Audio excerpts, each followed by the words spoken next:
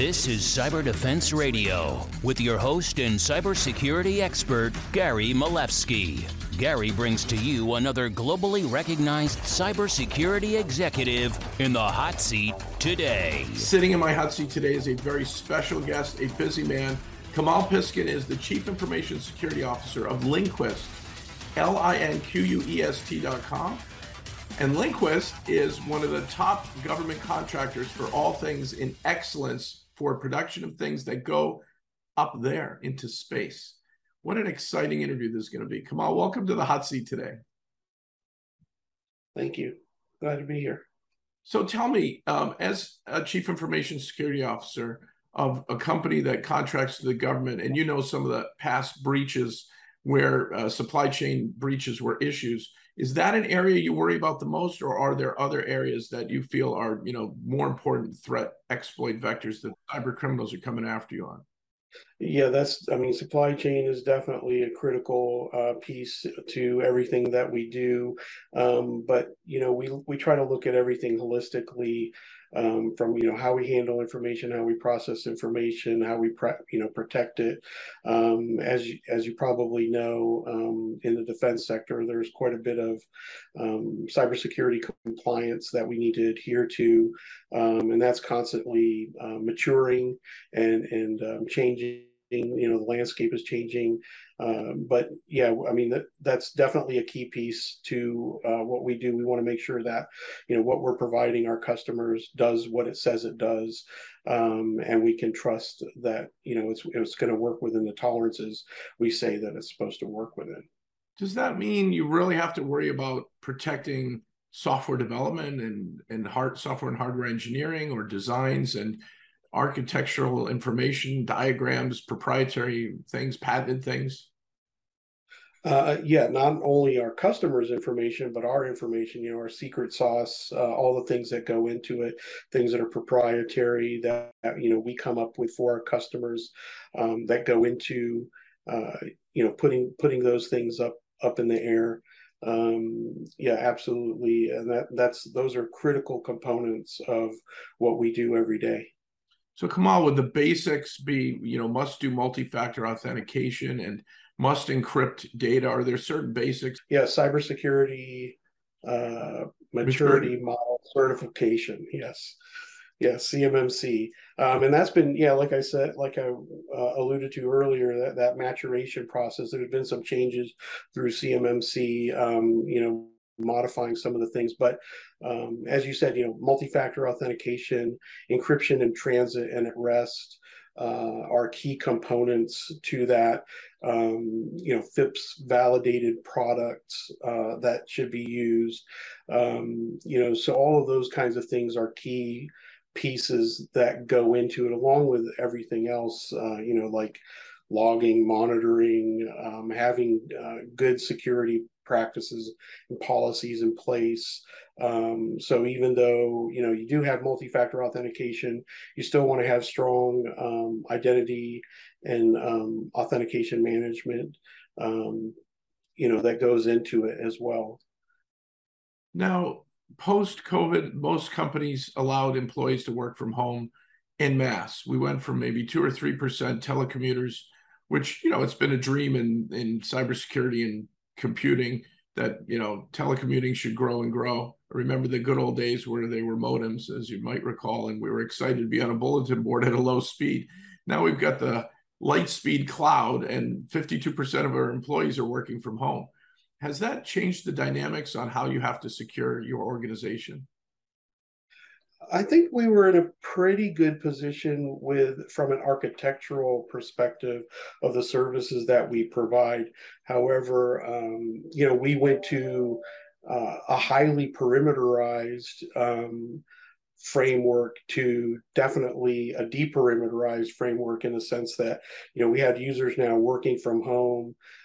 They weren't working on site within our normal network infrastructure. However, we did have a lot of protections in place that protected our systems, wherever they're operating from. I think we did make a few adjustments to our VPN capabilities, opening up a few more sites to log in and things like that to handle capacity. By and large, we were in a pretty good position already to support it, and it went fairly smoothly as we transitioned. The larger part of it was, as you would guess, we have a lot of folks who work on site with our federal customers, and they became actually kind of open to the idea of those workers being able to work remotely as well. So that really kind of opened up the spigot of, now we don't have people working on base, we have a lot of people working from home, and how do we protect that information at home? So we did modify some policies, made things really kind of clearer for our employees to make sure they understood what they should do, treating your home office like your regular office, so to speak. How do you protect information at home? And making sure that we extended that reach, that policy and technical control reach outside the perimeter as well. And do you see any kinds of exploits or attacks that you can share with our viewers and listeners that you should say, we could say to them, hey, folks, be prepared. It's business email compromise or crypto jacking or ransomware. Are there things you're finding that are really, the majority of the attack vectors lately? Well, from a very broad perspective, the vectors are still very, very much the same that they've been 10, 15, 20 years, email, phishing, account, compromise, exploitation of vulnerabilities. I think the thing that is a little different though now is the number of reported vulnerabilities. They're increasing 10, 15, 20% year over year. The last year was a record for 0 days, which is, that's really scary, right? We kind of had 0 days at a very kind of controllable level, 20 to 30 0-day exploits that you had to really jump through hoops and try to expedite patching for. Last year was 83 or 84 0 days. So you're constantly dealing with those and looking over your shoulder and trying to make sure that all of your assets are protected. And unfortunately, in a business environment, you can't always protect all of your assets. You might have legacy assets or whatever, and you've got to think through, okay, what can I do to protect those, further isolate them, or have compensating controls, or monitor more frequently. So I would say from that aspect, the volume has really been turned up. So even though we're looking at a lot of the same types of things, ransomware, of course, has been around for a while. But, that's always typically precluded with somebody trying to load, a remote access tool or something like that with their malware. So I would just say the volume has definitely been turned up way higher than it has been in recent years. Kamal, you're talking about not the 0-day exploits, but the 0-day vulnerabilities that can then be exploited because the bad guys figure out this hole first, and then they write the malware or the exploit. And so the point I think you're making, which is really important, and I've noticed this for a while, why is the computer science department not tied in with the cybersecurity department at the university? Like, why isn't Secure Coding 101 part of CS? Yeah, it's, there's always a challenge, in the business area to be first to market, right? So you're always weighing that out. If you're making sure that your code is the most secure, probably not going to be the first one out there to make money. And a lot of times, if you're not first, you're just a copycat. So you're trying to catch up. You're number 2 or number 3, and you might not have the market share you could have had. So I think that's a key piece there. Fortunately, for what we're doing in the government space, we're not. When we're supporting our customers, in some sense, they're a captured audience, right? Because we have a contract to perform work or whatever. But we still have to bring, as part of the proposal process, we still have to bring those novel ideas to them in the first place to win that, right? To capture that work. So it's really challenging, and you're under attack, and people are exploiting 0 days. So configuration management, patch management, vulnerability management, isolation or quarantine of high-risk assets, or bifurcating the network so that they can't be easily exploited because they're just too vulnerable and can't be patched. Sounds like there's a lot of things we have to do today vigilantly, given the circumstances. Yes, and those are all. That's good that you mentioned all that, because those are all, fundamental pieces of your vulnerability management program, right? Configuration management, change management, making sure you're documenting it, you're appropriately, making sure you're assessing the risk to implementing those configurations and those changes when you're addressing vulnerabilities, making sure that you're doing the testing beforehand to make sure that when you do implement those changes, that you're not also breaking something or putting something else at risk as well. So those are key components. That's so important. Kamal, one of the issues I've heard from a lot of your fellow CISOs is hiring dilemma. It's just a big challenge to find cybersecurity talent lately. And there's, I think, over 500,000 openings in the US alone and growing daily. Do you struggle with that? Do you have any advice, ideas, tips for our viewers and listeners who might be in the same circumstances?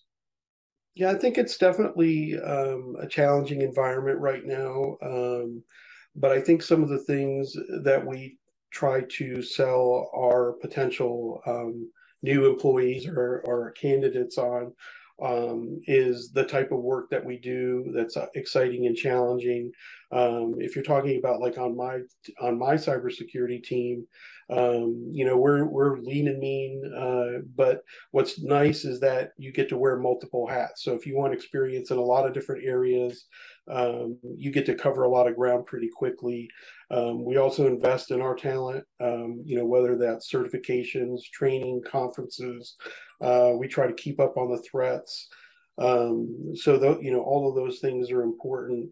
And I think it's important for our candidates to understand that, when we hire them, yes, we're hiring for their talents, but we're also hiring them for their potential, and that we make investments in them along the way. And I think that helps not only with them wanting to join us, but also retain them, down the line, right? So I think that we have a very compelling story to tell in that regard. Kamal, is there anything you haven't shared that you'd like to with our viewers and listeners? Anything we haven't covered yet? No, I think we covered everything that we said we set out to discuss today. If you're interested in more about our company, LinQuest, certainly check us out. There's a careers page. We have several openings, a few hundred openings. Some of them are strategic hires on contracts that we're about to win or we believe we will win.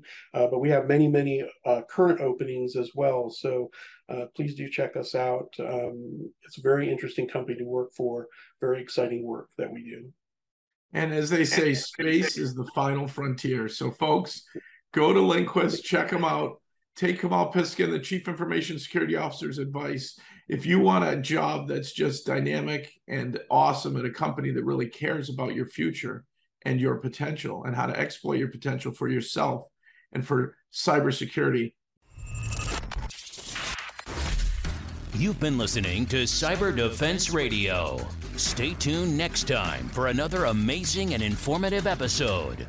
CyberDefenseRadio.com is proudly part of the Cyber Defense Media Group, where InfoSec knowledge is power.